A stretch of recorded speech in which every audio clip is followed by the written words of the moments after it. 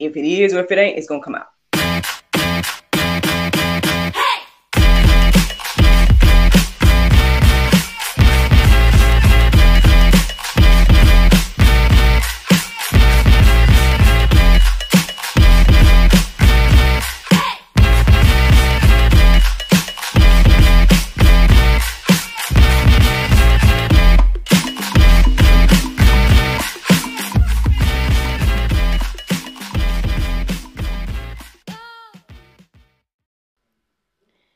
Good morning, everybody. It's your girl, Miracle Sims, and you're listening to God, Sex, and Love, your daily dose of inspiration and juice. It is September the 24th, 2022, and today the topic is how to turn away wrath. Happy Saturday, everyone. Happy Saturday. First, I want to say thank you to everyone that tuned in last night to the episode with Miss Angela, the Christian sexpert. I hope that you all enjoyed that conversation, and feel free to check out her platform and everything she has going on. If you don't know what I'm talking about, then go check out the episode. It is our featured video. We talked about purity culture and much, much more. So by all means, check it out and see what the Christian sexpert has to say. Yesterday was pretty chill overall for me. I was taking in a lot of information and whatnot, and then later on that evening I did an episode of GSL, and that's what my day looks like. And to be honest, I mean, I woke up pretty much at the sound of my alarm this morning and whatnot, but I was kind of tired, and I was saying to myself before I started, I'm like, man, I hope that I go back to sleep, because they have a pretty busy day ahead, I guess I would say. And so maybe even weekend ahead. So I hope that I go back to sleep after I do this, but we'll see what happens. But anywho, I just pray that the Lord come on in and say whatever He wants to say through me. Because at the end of the day, this chat today is all about how to turn away wrath. I listened to the prayer meditation. I remember it being pretty good, but like I said, I was so tired that I don't know, I didn't really remember much from the prayer meditation this morning. But I just know afterwards the word wrath came into my heart and mind, started to look up verses, and here we are. So, how to turn away wrath? Well, when we get into the Word of God, basically, it shouldn't come as a surprise that, it's the opposite of what we do when we're angry. I did look up the definition of wrath, but I didn't write it down. So if you need to do that, by all means, do that. But it pretty much talks about a almost comical version of anger.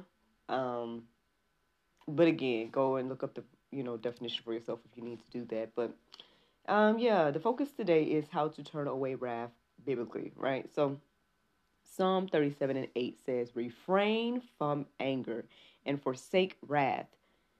Fret not yourself, it tends only to evil." Well, I guess it comes as no surprise that this is the vibe when it comes to the Bible and us, what it has to say about anger and wrath and everything like that. It's telling us here to refrain from anger. I know that sounds easier said than done sometimes. When we're going through stuff and you're like, oh, it really upsets you, whatever the case is. Again, it may be the last thing on your mind to actually refrain and whatnot. And to forsake the wrath, right? We might not even feel like we can do that, but guess what, y'all? We got power, self-control, and things of that nature. You can channel those things into something else. You can, what do I do when I'm angry? Well, sometimes it depends. I have, I seek counsel, I may go talk to, someone that I feel is spiritually capable to counsel me through whatever the situation is. Maybe I can share my thoughts and whatnot with individuals like that, trusted mentors and, individuals, again, that are spiritually sound to give me solid advice and not only that, but also listen, and whatnot, and share whatever wisdom that I need to hear in that moment. That's something that I tend to do. And sometimes I just tend to write down my thoughts as well, like when I'm angry and things like that. So those are two practical things that you all can do rather than stew and stay in the anger, wrath, whatever the case is. Um, Refrain from it. So that means for me, find something else to focus on. James 1 and 20 says, "For the anger of man does not produce the righteousness of God." There you go, y'all. The anger of man does not produce righteousness. I think it's very interesting that, the Bible tells us to, refrain from wrath and basically let God handle the wrath. Like, let God do the vengeance and the wrath. Um, on one hand, it's like, oh, because I know one of the complaints about the Bible is that, oh, God is this vengeful God, and that he's, I guess we look at it like he's this God in the sky that's just judging us all the time.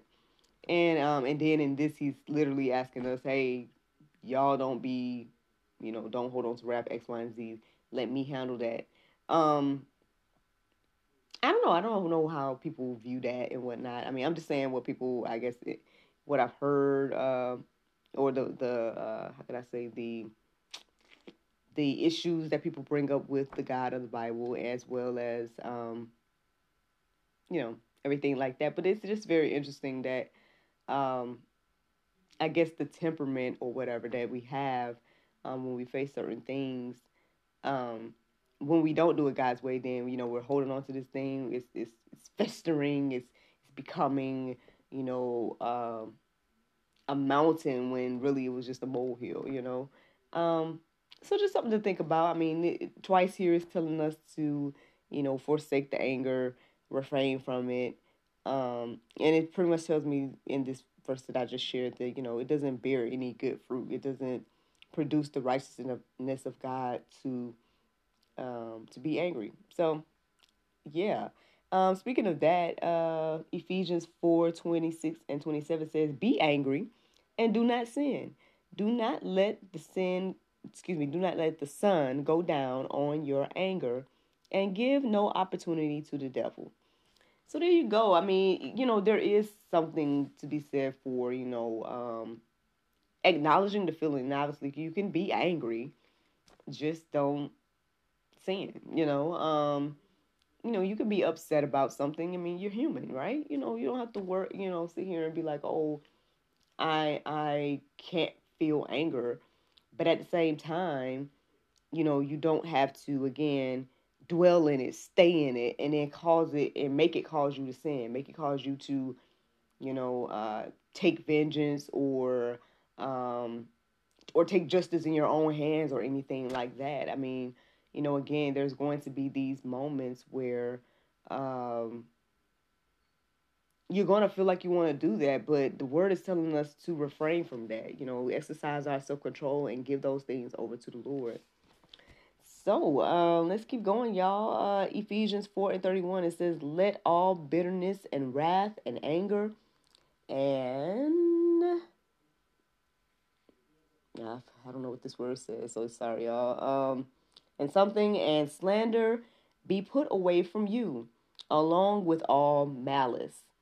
Y'all can read that verse for yourself to see. Well, clamor. I think the word might be clamor. So it says, "And clamor, and anger, and clamor, and slander be put away from you, along with all malice." So, yeah, put these things away from you. Again, turn those things over to the Lord. I mean, I don't know why I'm even talking about this day. I'm not angry. Um, Again, this is just a word that came on my heart and mind after I, listened to the prayer and meditation this morning. Because, like I said, I'm super tired, honestly. But yeah, this is what we need to do. Let's put away bitterness, wrath, anger, clamor, slander, and malice. You know, hey, got one more verse for y'all. It's Proverbs 15 and 18. "A hot-tempered man stirs up strife, but he who is slow to anger quiets contention." So there you go, y'all. There you go. If you're wondering how to turn away wrath, again, it's human to get angry. Nothing wrong with getting angry per se, but find ways to turn away the wrath. I gave 2 practical ways that I do it personally. Again, in my angry moments, I mean, aside from prayer, right? And here's 2 more, I guess. Prayer and praise, right? I guess when you're in the midst of praise, that can cool down the anger. When you're in the midst of prayer, that can cool down the anger as well. And then 2 things I do outside of prayer and praise is to, write down my thoughts as well as seek wise counsel. So there you go, y'all. If you are in the midst of any type of situation and you're wondering, you're angry, you're upset, and you're wondering how to turn away wrath, hopefully these things encourage you and inspire you. There's some more verses in the Go Deeper section that you guys can peruse and let marinate on your hearts and minds as well. But the Bible verse of today is Matthew 7:13-14. It says, "Enter ye in at the strait gate, for wide is the gate, and broad is the way that leadeth to destruction, and many there be which go in thereat, because strait is the gate, and narrow is the way which leadeth unto life, and few there be that find it." Friends, I hope you all enjoyed this juice this morning. Thank you so much for listening to God, Sex, and Love, your daily dose of inspiration and juice. I pray you guys can go forth and have a wonderful day, and I look forward to talking to you all on Monday, if the Lord's will. Bye-bye.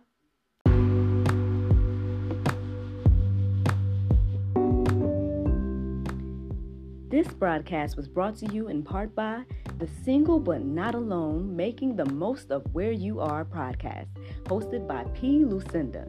This podcast was created to encourage women to be who God called them to be and to avoid the emotional paralysis of putting life on hold while waiting for a mate. Listen to Single But Not Alone Making the Most of Where You Are on Anchor and Spotify.